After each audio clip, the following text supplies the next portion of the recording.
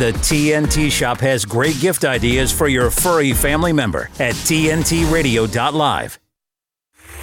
This is the Dean Mackin Show on today's News Talk, TNT Radio. You know what? I know I can't see you, but I can feel the smiles from here. You know it's Friday. I know it's Friday. And it feels good, doesn't it? And it will feel especially good this hour because I've got somebody that you absolutely love. I know Gemma Cooper, that's who you were thinking of. Yes, her, as well as the wonderful and probably the best, the most fair income and selfless politician we have in this country, Senator Malcolm Roberts of One Nation. We'll be chatting with him about a bunch of things, including they're ripping off the miners, the coal miners. These guys work in hellish conditions, and they found a loophole, right? A loophole, a scam that Malcolm Roberts has indeed uncovered and is working towards closing that loophole, amongst other things that he's been working tirelessly towards. So we'll be chatting with him about that and other things here at TNT imminently, to be honest. I was going to say this afternoon, but I keep forgetting it could be morning where you are. The other person we're talking to is, of course, thank God it's Friday, Omar Khan,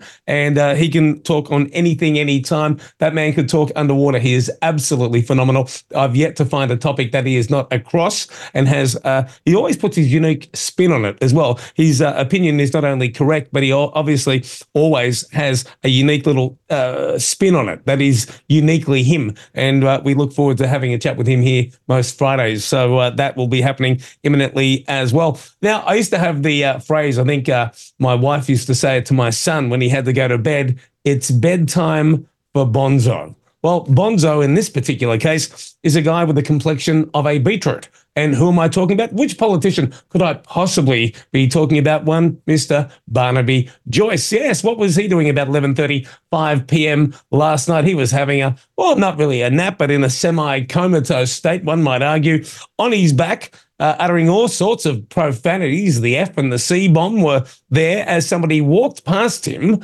while he was still wearing the same garb that he'd had at question time earlier that day, the same outfit, quite a few hours later, apparently very intoxicated and claiming that he fell off a planter, and that's how he ended up being laying on the ground on some footpath in Canberra. But of course, when this went viral, and it has gone viral, the video, of course, who do you blame? Don't blame Barnaby. Let's blame the guy who filmed Barnaby as he walked past. That's what they did. They tried to bung it back on him, saying this guy should have stopped and rendered assistance. Now, as somebody who works in pubs and clubs quite often, but I do work in very good pubs and clubs who have people escorted from the building long before they get into this particular kind of state, and you can take from that what you will about other venues. But the simple fact is, on the odd occasion where I have seen somebody laying outside, mumbling all sorts of profanity on the ground, obviously I would suggest, okay, unless you do some sort of scan on their liver, or ask them why their face is the colour of a beetroot, and I am speaking in general, but just making an absolute fool of himself. He's not far from his unit that he owns down that way. But Barnaby Joyce, you're a disgrace. That is absolutely just ridiculous for somebody of your stature, of your notoriety, to be found in such a state. Anybody, a wino would be embarrassed to be found in that kind of state. And there you are, representing, allegedly, Australia, and just absolutely ridiculous. And when we talk about people who seem to be incoherent, those who seem to not be so in touch with reality at any particular time, that brings me to Joe Biden and what stark contrast he is, with Vladimir Putin, and the interview that they absolutely didn't want to happen. And it wasn't that they didn't want him to be asked questions, they just didn't want you to hear his answers. And why? Not even, I guess what he says has a lot to do with it, but you get to get the measure of a man when somebody speaks to them at length. 2 hours plus this interview went for, and I watched every single minute of it. The first half an hour, it's a bit of a history lesson as to how Russia came to be and why the people think they do, why they act as one, why they're patriotic and why Vladimir Putin is pushing and standing up for the people of Russia. Whereas, in, again, stark contrast, here we are in the Western nations. What do? We're erasing history. We're chopping the ankles off the statue of Captain Cook. We're allowing things like this to happen. They are rewriting the rule book. And whilst Vladimir Putin says that, they have a united front, and well, you could argue we know why. He probably says, well, he does say no to mass migration. That may be one of their strengths, in fact, and he does kind of allude to that throughout the interview, and the fact that they are staunch Christians, and he himself is a Christian. One of the questions that I was surprised that was asked of him is, how do you kill or have people under your control kill others when you are a staunch Christian? And his answer was rather compelling and accurate. He didn't seem like he was too put out by any of the questions. If I'm honest, he had a very measured response to all of them. And something else that I found very principled man, because what he did when asked about a bunch of questions, including one conversation that he had with Vladimir Zelensky himself, he said, and I won't give you his response. I think it would be in poor character if I was to tell you what he said to me in a private conversation. And that happened at several points in that particular interview. So if you have a conversation that is meant to be private with President Putin, he's going to keep that private. And I think that is the measure of a man. He's not going to use it and twist it to his advantage. But what it did show, this man is extremely intelligent. He's extremely well educated. He understands his people. He is looking forward down the track. And he mentioned the CIA on many occasions, not that any of us were surprised, not any thinking people, which is all of you out there in TNT land. We know the CIA went and engineered all of this, and he's given them every opportunity to come to the table and to reverse this situation, but they're going to push forward. And it was NATO expansions, 1, 2, 3, 4, 5 times encroaching on this giant, and thinking he's just going to cop it forever. He's not going to cop it forever, nor are the Russian people, and they are going to fight to the last. But if there is any escalation, and he laughed at talks of nuclear escalation, saying, well, basically there's no winner in that, and alluding to the fact, but not saying that if it does get to that point, and I think we all could have agreed with this, even though he didn't say it, but alluded to it, that it will be the West that starts that. As always, the bully that goes around. And of course, he did also make point of the West is not quite what it used to be. The Nord Stream 1 and 2 pipelines, he knows who did that. And he also said, there's Germany, who are suffering. I mean, they are really suffering with this energy crisis at the moment. And there is still a pipeline that is available to them, yes, and they don't choose to turn it on. And another one that goes through, I think it was Poland. And again, they won't turn it on. So this suffering of the German people is, well, they can just turn it on. The Russians will give them all the energy, all the gas they need. So they're suffering because the Americans went and blew up a couple of pipelines, and they just don't want to turn the valve back on. And the German people obviously think they don't have an alternative. Wow, more wows. Watch it, if only for the first half an hour, where you'll get the best history lesson from one of the best history teachers I've ever come across. Yep, Putin himself. Now, why not give TNT Radio a follow? Because we're on all of the major platforms, including Facebook. We're on X, Instagram, Gab, and Getter. You can help us get the word out as we cover the biggest topics of our time right here at TNT. Delivering the facts. The source I can trust. Today's News Talk Radio, TNT. I wonder if we will be in lockstep today with our attire. And well, I already know the answer. And we get to cross to the wonderful Gemma Cooper. Hey, Gemma, how are you going? Hey, Dean. Yes, going well. It's a Friday. We kind of are a little bit attuned this week. We started the week dressed in black, and we've ended the week with a bit of white on. I don't know what that symbolizes, but there's probably something deeply Freudian or Jungian about that. But yeah, it's Friday here in the UK. It's Friday where you are. But there's so much to talk about. I mean, you're talking about the Putin interview there, and it's very interesting seeing the way that the reaction to this here in the UK, the different outlets, because obviously we have the BBC, which is supposed to be the most trusted, impartial broadcaster. And I'm trying to say those words with a straight face.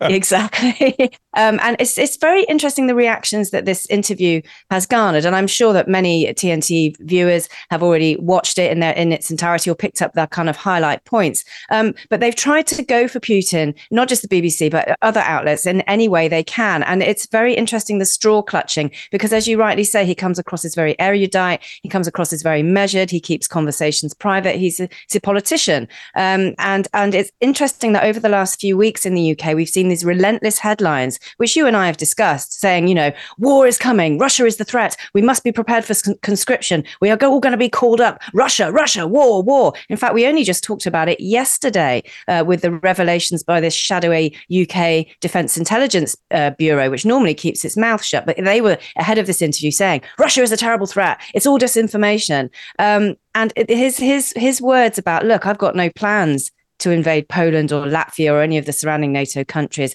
I don't want World War III. I don't want global annihilation. He's very kind of, look, I've got no plans to invade. It will be the West. And that's what we've been seeing in the UK. We've been seeing these relentless headlines that Russia is the demon and we must all unite and all drop our day jobs and fight Russia, this terrible threat. He's saying, no, it's anything but, in a very measured way. So the response is interesting. So you've got the BBC, their top line that they've taken from this 2-hour sit down is that, a US journalist currently being held in Russia might be released. That's their takeaway from that entire interview. That's their headline, putting the focus entirely on America, an American citizen, and not putting his words at the top of the headlines and of the interview. So immediately they've shifted and they've changed the narrative. No surprise there. Then you have another outlet here it's a staunch conservative outlet. And of course, one of his other takeaways was that he wanted to end the war with Ukraine, 18 months ago, and negotiations were in place. And it was all scuppered by Boris Johnson, who said, apparently went to Ukraine and said, carry on fighting. It's the best thing for everybody. Yeah, it certainly was the best thing for the UK with all the aid and everything and all the headlines it generated. It was a kind of PR thing, and everybody knows that politicians love a good war. Again, warmongering. So they have gone in, instead of, they've tried to defend Johnson and said, that's a load of rubbish, this outlet. But they've gone in on the fact that his leg was twitching. He was moving his foot. They're trying to make out he's unstable in some way or he's got health problems. But they haven't really gotten in on what he's actually saying. So it really is an interesting kind of take on how little actually there is to really savage Putin with as a result of this interview. It's either take the focus away and pick a headline that's got nothing to do with Russia, or look at his body language. But his actual words, how they have substance, they have credibility. It's early doors for reaction here because, it's only just a few hours ago and it was overnight that this interview aired. But yeah, an interesting kind of take on the kind of relentless warmongering that we are seeing in our own media. And his reaction, Putin's reaction, is no, I'm not like that. And I think they're going to find it hard to climb down now. And if we see more headlines about conscription, because Russia's this big beast, even more people are going to say, you have really got to be joking on this now. Yeah, I'll tell you what, they're in for a big shock, because if they think that your average, citizen out there these days is going to even be conscripted, I would suggest most would rather go to jail than go and fight that particular war. And of course, you've got those on the left who won't want to do it. You've got those on the right who won't want to do it. Nobody will want to go and fight that war if they go and try and conscript people. So they're in for a big, huge shock there as well. And I would suggest, as you pointed out very nicely, yes, Boris Johnson was the one who went over there and said, no, let's not do that. Let's push ahead with this war. Maybe a good headline would be Boris Johnson responsible for all these lives that have been lost in this particular conflict, because it could have been over 18 months ago. And I think that's another takeaway. An interesting anecdote based in actual events that Putin brought up as well was there was this small group of Ukrainian soldiers who spoke perfect Russian, who identified as Russians. They were surrounded. They had absolutely no hope. The Russian soldiers gave them every opportunity to come out, come out with your hands up, and you will survive this day. They yelled out, "Russians, do not surrender." And it didn't end well. In fact, it ended in all of their deaths. But him pointing out the simple fact is, a lot of these people, they're fighting their own people. And that is truly horrific to me. And whose war are they fighting? And again, every time it was alluded to that maybe he should talk to Zelensky, I mean, it kept coming back to what's the point? Because he's obviously controlled by the US. He's a puppet, and a puppet at best. So, the whole thing is something I think everybody should go and watch, and just to get the measure of the man himself, and just, wow, that's what a leader should look like. Somebody who, you look at and you go, now that's a leader. I haven't felt that ever here with one of ours. I don't know about there in the UK, Jem, but I have never felt that one of our leaders is somebody that I would look up to or follow into a battle. Well, this is the thing, he's also been slated, really roundly slated for this, a history lesson in Russia and the formation of Russia. And, and he's been called, it was a rambling exercise in Russian history. Good. That's what we all need. We need history and pride in our country. That's setting the scene of like how our countries were built and what our culture is. But he's been criticised for that. No, we need that. All nations need that. National pride in the West seems to be a thing of the past, and certainly in the UK, we're encouraged to be deeply ashamed of our history and erase history, just like you guys. Statues coming down. Let's rewrite it all. No, because if you haven't got history, you haven't got context. Whether it's good or bad is irrelevant. It's got its context for moving forward. You can't erase it. It happened anyway. So he's giving this history lesson in Russia. Good for him. But of course, the Western press here in the UK are saying, oh, it was rambling. No one wants to listen to that. I think you'll find that the Russian people do. And that's a very good chess move. It's showing national pride. It's showing he knows his country's culture, his country's background, and he's not going to hold back on, and that will have been negotiated obviously with Tucker, and rightly so. National pride is national and international, global. We all fit together in our ways, but if you erase history, we're flying blind. And so I think that was a very clever move. Yeah, I think it was. I think that interview's going to go gangbusters. And again, I would encourage everybody to watch it just to get the measure of the man himself. Also, at the end, where you had the journalist who has been accused of espionage. And yeah, Vladimir Putin said, yeah, we've got all options on the table and we've done plenty of nice things for the West and they're never reciprocated. But we have agencies, they talk to each other, and we're very much open to that. But he also went on to point out this guy wasn't just a journalist. He was somebody who covertly received highly classified documents. And I don't know, I mean, I can't see that as anything other than espionage in itself, just because you're a journalist. So if, let's say, Julian Assange was a journalist, would he be looked at any differently now? I mean, no, they wouldn't. So I'm a bit, when it comes to that particular thing, I love that he clarified that, because, again, the Western media are just going to give their watered down, washed out version of what happened. And they did. I tuned into various news networks to get their headline. And what they took away from that was that Vladimir Putin said, yeah, or we basically said to the West, this will end when you stop arming the Ukraine. Wow, that's all they got out of 2 hours plus of talking. Unbelievable. Gemma Cooper, have a terrific weekend. You'll, of course, be back next hour with Sonia Poulton, and I look forward to having a chat with you here on TNT on Monday. TNT's Patrick Henningsen. Hamza Dahoud was the eldest son of the Gaza bureau for Al Jazeera, Wael Dahoud, who previously lost other family members in Israeli bombing raid.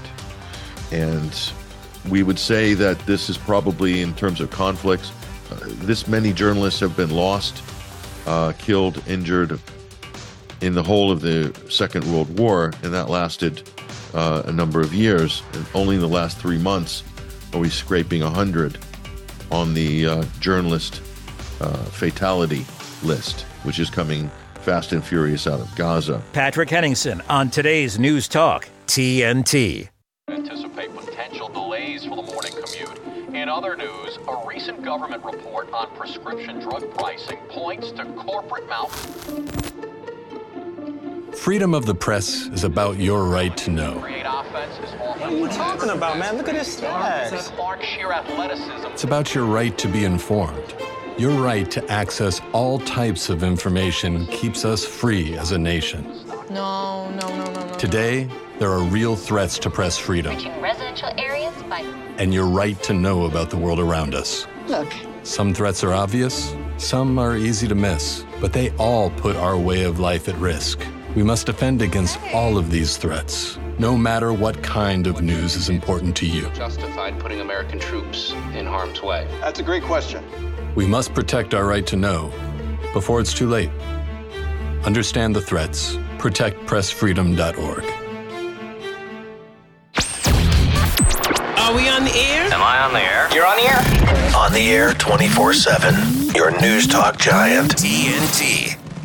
And welcome back to the program. Speaking of conscription, looking at the online chat, people such as many of them in the online chat, one writing, many of us here in the UK have national pride. Zero politicians have that, with the exception of David Curtin over there, who is definitely an up-and-comer and somebody that I had the immense privilege to talk to recently, and is, of course, a fellow presenter here at TNT now. I'm going to be talking to the guy who I consider to be the most fair income, the hardest working and the most selfless politician in Australia, Senator Malcolm Roberts of One Nation, and we've got him on the line. Hey, Malcolm, how are you going? I'm very well, thanks, Dean. How are you? Mate, always good on a Friday, and even better when I spend the Friday afternoon having a chat with you. Lots going on, and the miners, mate, the guys who work in hellish conditions, and some people might look at their pay packets and go, that's good, but when you have a look at the conditions and just how horrific it is, and I noted that you said, you were once taken down into one of these mines and just couldn't believe how unpleasant it was. Those fellas working 24/7, 365 days a year, and what are they doing to them? They're ripping them off, but they're doing it legally, and you found a loophole. Mate, please tell us about it. Yes, and just first to correct you, I've been working in the mines myself for about 33 years, something like that. And when I first graduated from university, I thought I'd better go and start learning what's really going on. So I worked underground at the coalface for 3 years, different mines around the country. And then I moved into mining engineering and mine management and leadership for 30 odd years. So, so what we found is that so-called casual miners, they're working a full permanent roster. So-called casual miners working in central Queensland or the Hunter Valley are each, get this, Dean, each owed on average for wage theft back pay around $33,000 per year for every year of work. $33,000 a year being ripped off them. So if you're a casual, you're owed $33,000. And they've done this through using, labour hire companies and such, yeah? Well, mate, the three guilty culprits who have been working together to enable this to happen, and it's going back more than a decade, and my amendment that was defeated by the Labor Party yesterday and the Greens is to get them their back pay. What happened is that the labour hire companies are using cheap labour thanks to a deal that they have done with the CFMEU union bosses. It used to be the CFMEU, and now it's the Mining and Energy Union in the Hunter Valley and Central Queensland. And the other one that's complicit is that the Fair Work Commission has approved those. So the union has signed off on these deals, and the labour hire companies have worked with the unions, and the Fair Work Commission, the so-called government representative agency, has signed them off. And that's what's caused this collusion. So what we did was we moved a motion saying basically we want the Fair Work Commission to conduct an independent inquiry to identify the underpayment, and then to identify the miners over the years who've been underpaid, and then to pay the money to them. But the three guilty culprits should be the ones paying the money: the CFMEU union bosses, the CFMEU to pay the labour hire firms, and the Fair Work Commission. I would hope that the miners have been very vocal to the CFMEU as well. They should. And again, any group that is so closely aligned with the Labor government, it doesn't surprise me when things like this happens, but it would certainly surprise many of the workers who unfortunately trust them. Well, Dean, we've been chasing this since a few miners came to me, and that became 8 miners. We met with 8 miners in the Hunter Valley. Even though I'm a senator for Queensland, we also confirmed that this is going on in Queensland. We've checked the award. We commissioned an independent investigation into this. An independent report was written itemising the deficiencies, the wage theft. This is the largest wage theft in Australian history, the largest wage theft. And so We've been working with these miners for 4.5, almost 5 years now, Dean. And as I said, also working with Central Queensland miners. And we have had very, very little way of support. We've had to fight with the previous Morrison government, and then when Albanese came in, we've had to fight with them. What happened in the Senate yesterday was they passed legislation that Tony Burke, as Minister for Workplaces and Employment Relations, that he authored. And we believe that legislation has been dressed up to be supposedly ending loopholes, but what it's doing is it's going to end the ability for miners to claim back pay. It'll end their rights to get this wage theft sorted out. What he's trying to do is bury the CFMEU's complicity in this and hide it, because, as you know, the CFMEU is one of the largest donors to the Labor Party for election campaigns. Labor depends upon the CFMEU, and the CFMEU is going to be protected by the Labor government. But we haven't stopped yet. We're going to keep going. And again, we'll reiterate, it's nothing that they're doing that is illegal, but it is a loophole that they've been exploiting to make this happen. What's the likelihood that these miners will be back paid in the end? Well, we have been fighting from 4.5 years, and when it first started, we were told we were wrong. Then we were told on long service leave, not being paid properly to casuals. Then they find out it was correct. Now, the way you correctly pointed out that it is pseudo-legal. It doesn't comply with the law, because everyone knows that in Australia, a casual worker is entitled to 25% loading, because they give up some of their entitlements, some of their leave, sick leave, etc., many other entitlements. So they get 25% loading. Now, what's happened here is that you can't have casuals under the Black Coal Mining Industry Award. So what they've done is they've created enterprise agreements, and they have conjured up the casual classification. There's no award equivalent for casual rates. So what they've done is they've just taken a rate that is, in some cases, below the permanent rate. Not just below the permanent rate plus 25%, but below the permanent rate, Dean. These people some of them have been shortchanged by our calculations, independent calculations, verified using miners, lawyers, HR consultants, and industrial relations consultants. These workers, some of them, are shortchanged about $40,000 a year. They've conjured this up. In my view, it's not legal, but once the Fair Work Commission authorizes it, it becomes legal. Yeah, mate, that's a massive amount of money, equating to up to $800 a week or something. And of course, going back years and years. I hope there's a terrific outcome for these particular miners who have, let's face it, been ripped off. Malcolm, yes. Senator Malcolm Roberts will be back after this short news headline. We're going to talk about a COVID inquiry, and wouldn't that be nice to have a royal commission? And we live in hope, and we'll find out what's happening with that here, right after this, here at TNT. Now, news. TNT Radio News. Matt Boyland here with a look at your TNT headlines. US President Joe Biden has called a rare late-night press conference at the White House, defending his mental capacity and his ability to run the country. Because I'm the most qualified person in this country to be President of the United States and finish the job I started. Donald Trump is another step closer to securing the Republican presidential nomination after winning the Nevada caucus. And Russian President Vladimir Putin has told Tucker Carlson that he has no intentions of attacking NATO. We're the pinup boys and poster girls for free speech. We just don't look as impressive as Vladimir Putin shirtless on a horse. Yeah.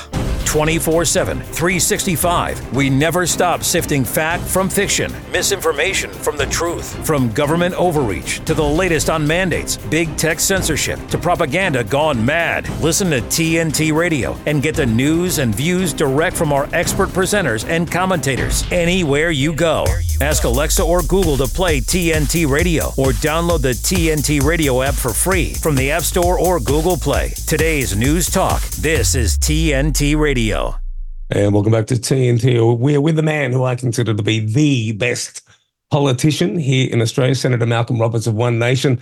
And Malcolm, I'm going to blindside you a little bit here. I know how busy you are, how you could possibly ever have found 2+ hours to have a look at the interview between Putin and Tucker Carlson. I don't know, but you'd probably be aware of it if you did get to watch it. I'd love your take on what you saw. I've only seen the first 8 minutes because that was while I was having my lunch. So I haven't seen it at all. That's one of my problems. I have a lack of time given my priorities.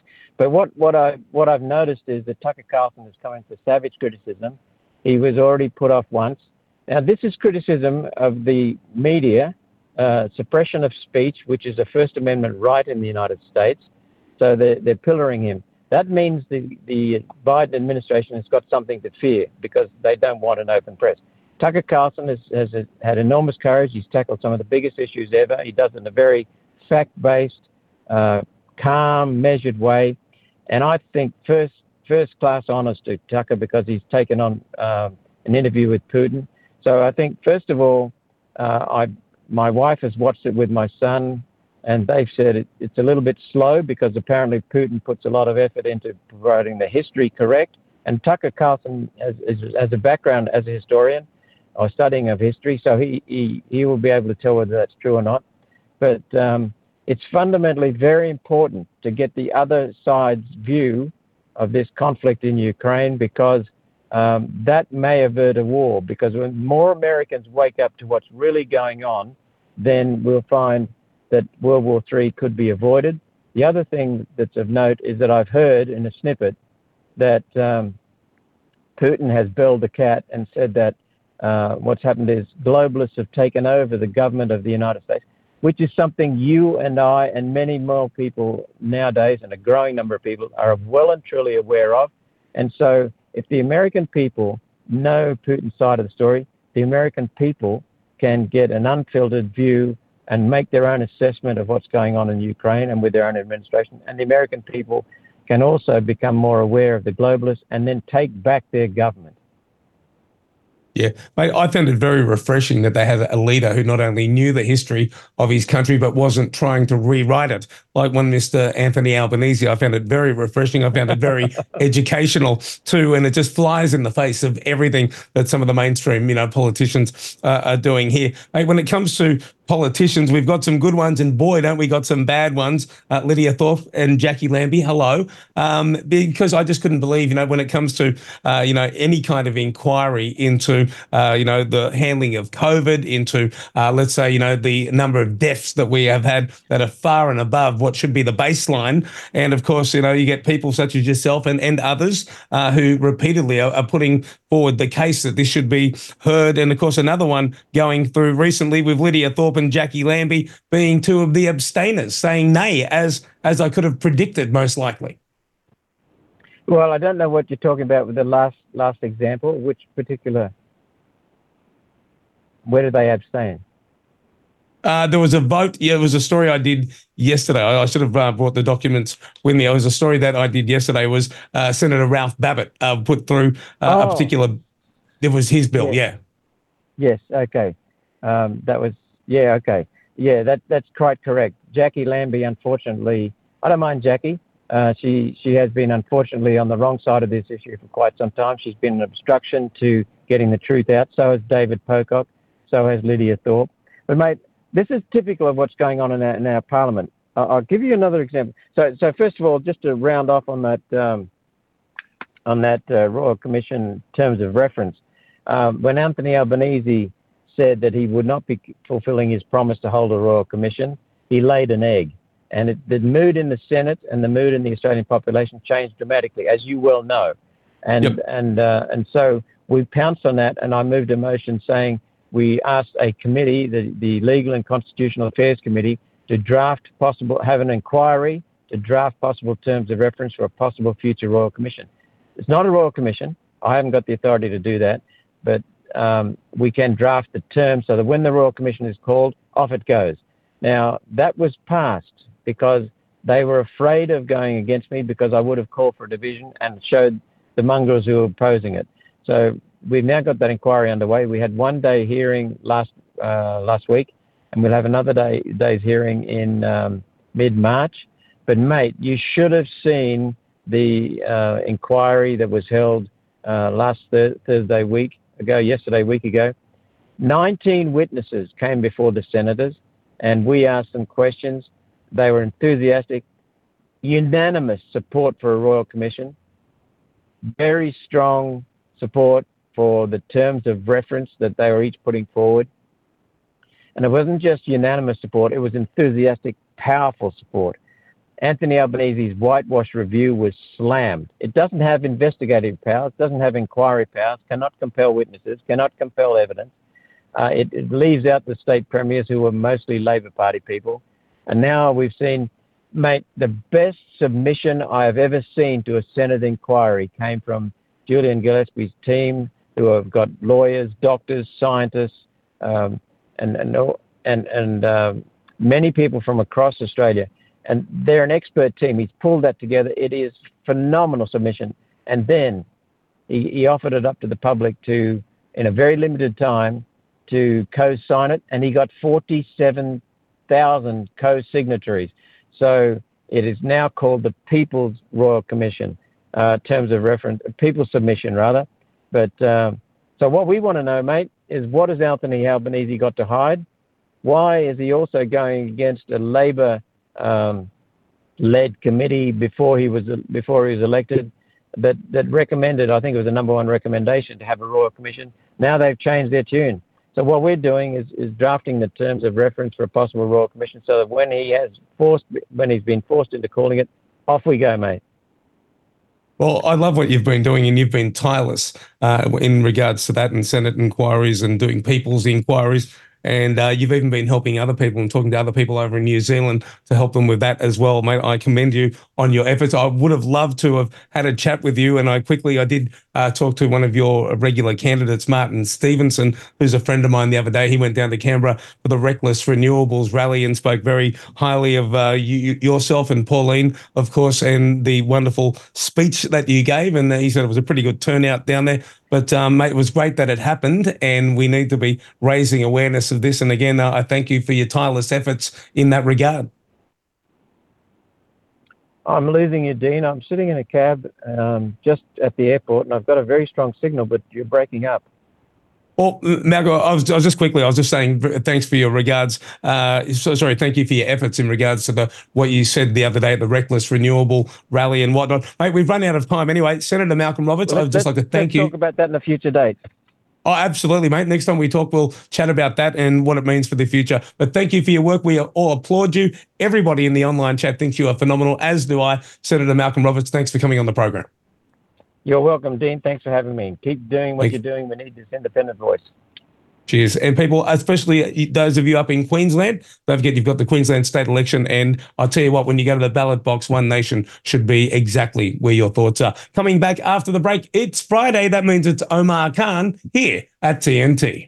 Give me a minute with TNT Radio's Steve Malzberg. Last week, when Karine Jean-Pierre was asked about the position of Joe Biden when it comes to late-term abortions, she had the phony rhetoric ready to go. What I will say is majority of Americans wants to see their rights protected, wants to see women have their rights protected, want women to be able to make those deeply, deeply personal decisions on their bodies, on their own, not politicians. That's what majority of Americans want to see. And so the president's going to stand with majority of Americans on this issue. Do those unborn babies have any rights then? I'm not going to get into that question. Rights for unborn babies? What are you, mad? But let's take a look at how Americans really feel about the issue of abortion. This is from Gallup, May of last year. Only 34% of Americans believe abortion should be legal under all circumstances. 34%. A majority, 64%, say limited circumstances or not at all. And in the same poll, only 22% of Americans believe third trimester abortion should be legal at all. It just shows that Karine Jean-Pierre and her leftist buddies are a bunch of liars. Thanks for giving me a minute. I'm Steve Malzberg. Catch my show Monday through Friday, 9 p.m. Eastern, right here on TNT. I was such a young age. Everything changed. My name is Chloe. When I was 13, my dad was diagnosed with cancer. When I found out, I just didn't know how to react. I felt like everything was just kind of closing in on me. It just became a routine. Dad's doing chemo. I'd come home from school, wait for Mum to finish work, and we'll go straight to the hospital, spend a few hours there, just draw. It was hard to navigate going to school, hundreds of kids, and I was the only one with a dying dad. He was diagnosed in March, and then he died in October. Towards the end, I heard about Canteen. It kind of felt nice to know that I had other people like me. They understood what I was going through, and we didn't even have to chat about cancer. In 2020, I became a youth ambassador, so I can help others the way they helped me. I've done so many things since I was 13. I've graduated high school, university, gotten my licence, made a move across the country. Life now is just a whole lot more fun. Please give a gift today to support more young people like me experiencing cancer. Dean Mackin on today's News Talk Radio, TNT. And welcome back to the program. I am joined by my weekly co-commentator, Omar Khan. He's a global consultant. He's advised clients in the US, UK, Europe, and South America, South Africa, the Middle East, Southeast Asia, Asia Pacific, and here in Australia. I don't think there's anywhere that he hasn't. He's absolutely phenomenal. His firm, EPL Global, they seek to convey better information for better decision-making, and that's why I always make good decisions on the weekend, because I get to speak to Omar Khan every Friday. Welcome to the program, mate. Always good to be here. Mate, where do we start? Now, I really want to get to the thought police and CJ Hopkins. Yes. He was acquitted, and then they go and appeal that. We'll get onto that a little bit later. What I really want to get into at the moment, it's a thing on everybody's lips, is the Tucker Carlson, Vladimir Putin interview. I'd love your take on it. Well, I think it's technically supposed to drop at 6 p.m. Eastern U.S. time. Advanced copies are already circulating. And so I've had an advance look at it, though I do want to sort of hear it in its entirety. I think, so there's one thing. One is content, second is hysteria. So, which one do we want to do first? So let's do hysteria first, then we'll come to the content. Yeah. So this sort of idea that he's a traitor, that he should be subject to a travel ban, that he might be guilty of violating the Espionage Act of whenever, just shows how terrified. Hillary Clinton was on MSNBC saying that he's a useful idiot, Tucker, I saw that. for Putin. And it just looks like, the Death Star coming out of her eyes with some, preening interviewer. And you're thinking, would you really want Hillary Clinton up there? The queen of malfeasance, deception, yes, and missteps, with her husband's history of all kinds of peccadillos, to be telling us what is ethical in terms of journalism? Absurd. So they're terrified. That's it. I've never seen such a meltdown, and I don't think most of the major media will even carry the interview.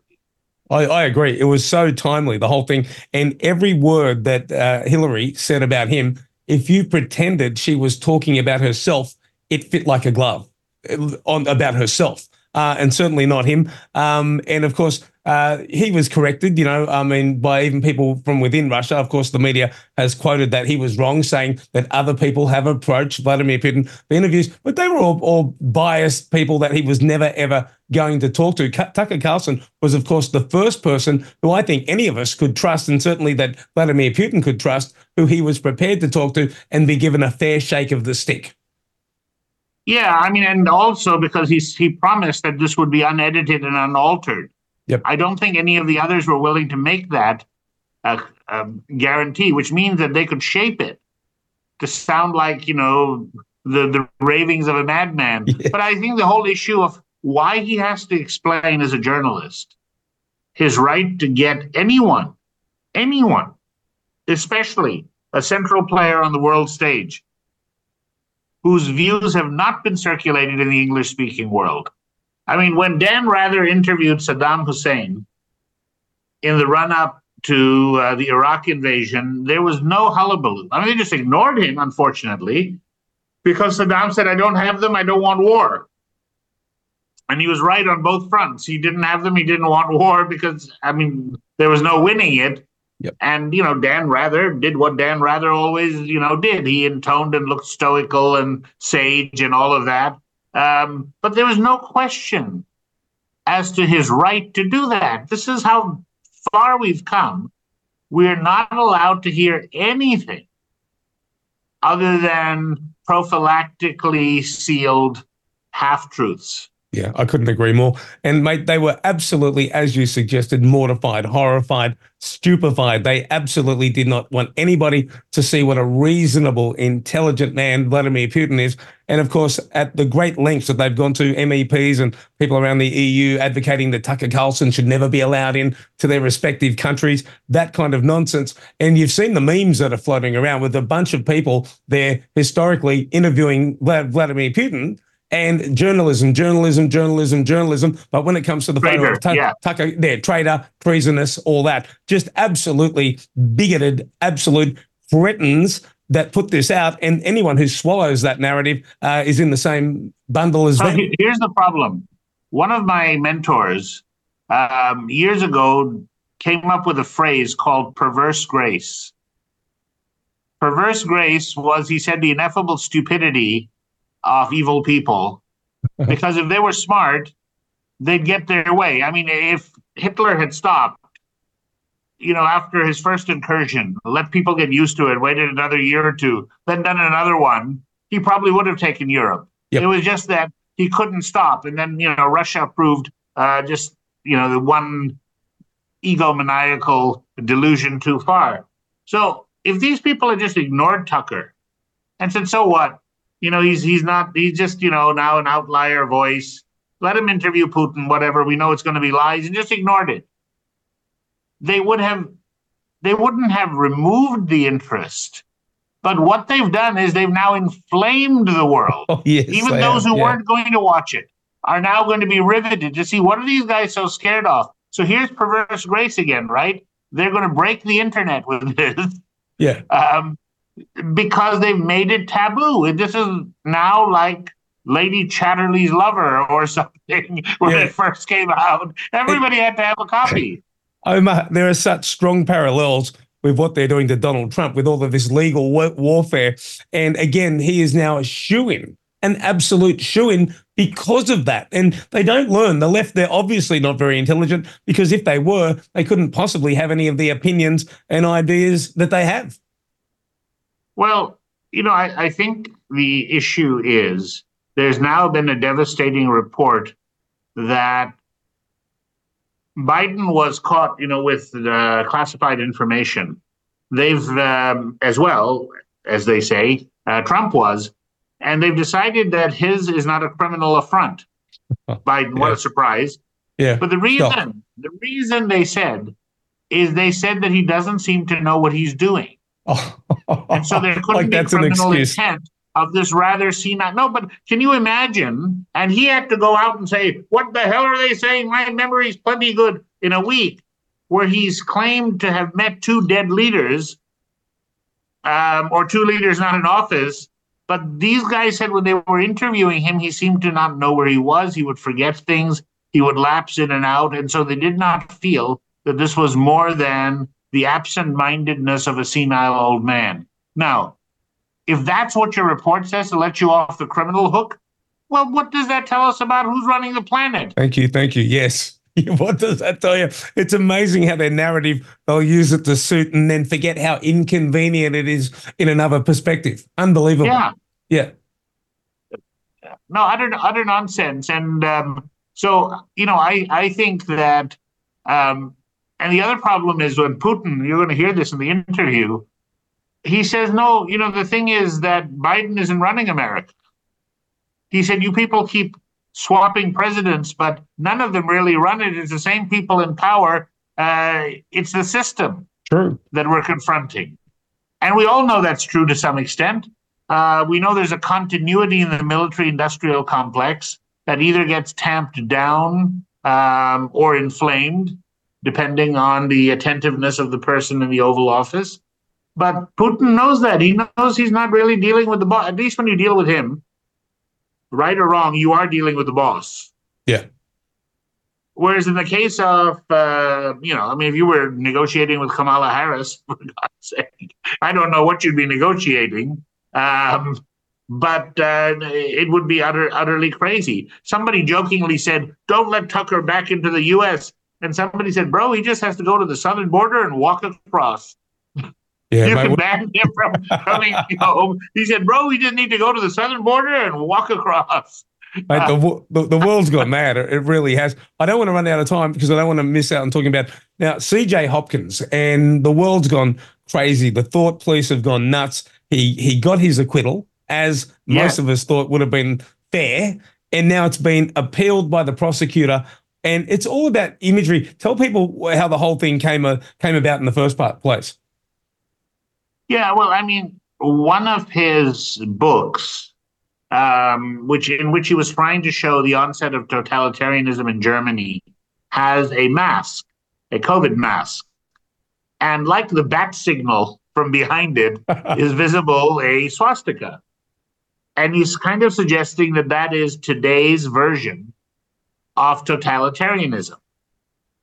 And they brought him to court for disseminating Nazi propaganda. And it's not against the law to use for satirical or analytical purposes the swastika. He's in fact, in his defense, shown other best-selling books in Germany that are far more blatant. And just to put things in perspective, This is a country that's sending money to the Ukraine, who have a bunch of Nazis fighting there. I mean, it's just, you can't make this stuff up. Right, and you have people out in the streets of Germany, German citizens protesting about Gaza, and the sort of approach that the government is taking, and they're saying all kinds of things, right or wrong doesn't matter. But I'm saying they're expressing their right to free assembly. Yeah. They're expressing their right to share their thoughts.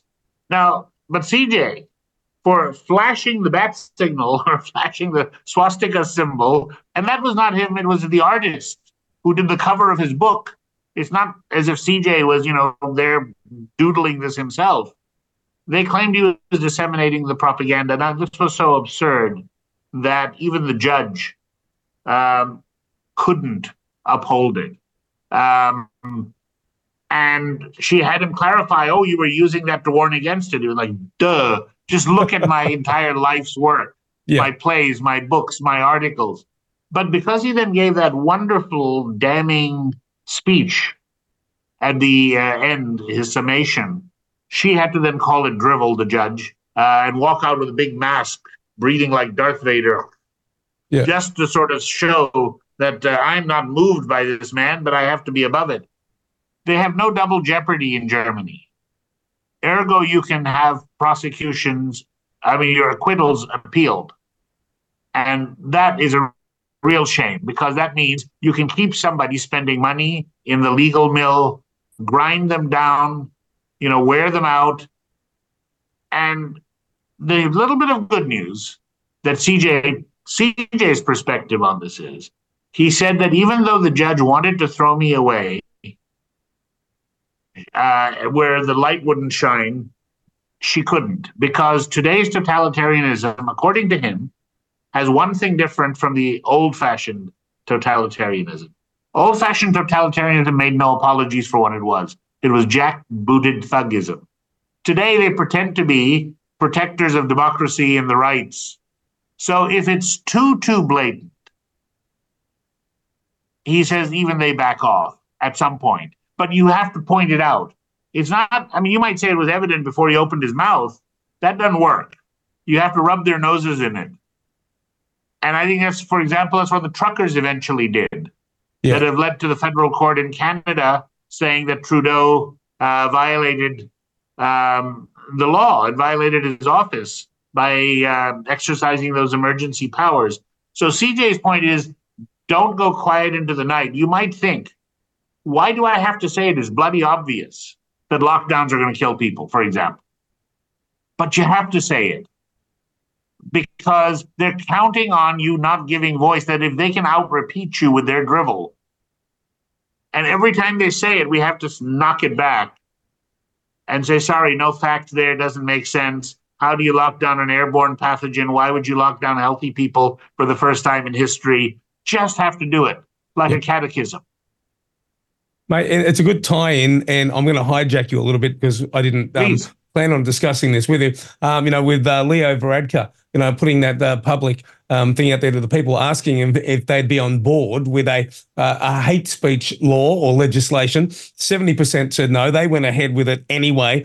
And what's happening in Germany is just going to be a small taste of what we can expect to see in Ireland imminently, one would seem, where you can now be arrested just for having a meme on your phone and then go to jail. The world's gone mad. It really has gone mad. Well, the UK has hate speech legislation now. You can get into serious trouble now in the UK.